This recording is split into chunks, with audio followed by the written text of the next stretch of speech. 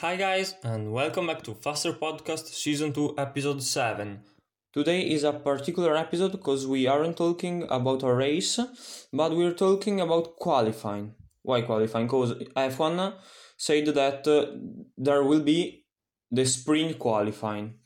What is going to be the sprint qualifying? Going back to 2016, because in 2016 F1 have been trying a new format of qualifying.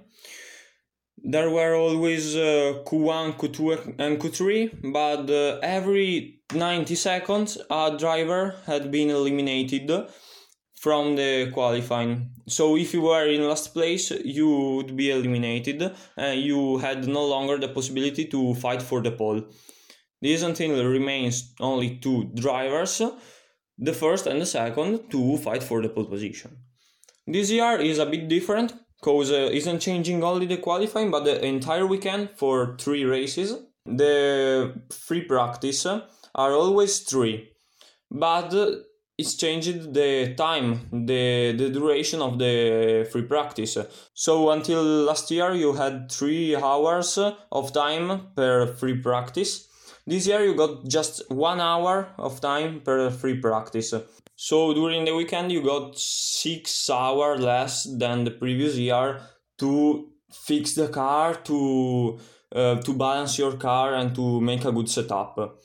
There will be the sprint qualifying. Stefano Domenicali, that is the CEO of F1, approved this new format of the weekend, where you have on Friday morning always the FP1, free practice 1, with 1 hour of time, where you can fix your car, when you can try to find a setup for your car, the best setup.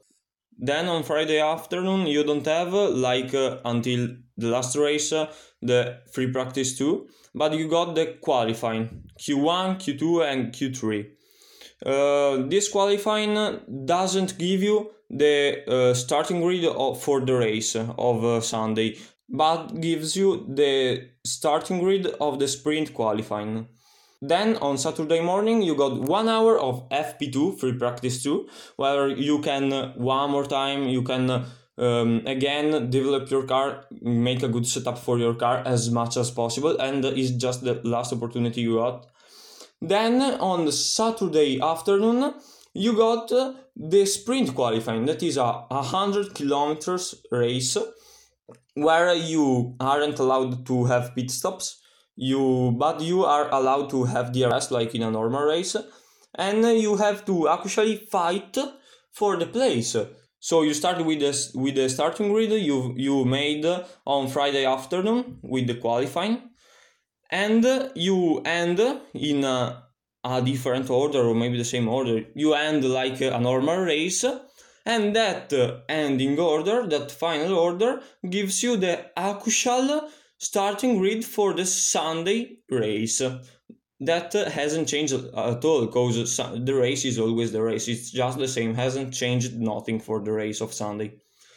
This sprint qualifying gives also points for the first 3 drivers to complete the race.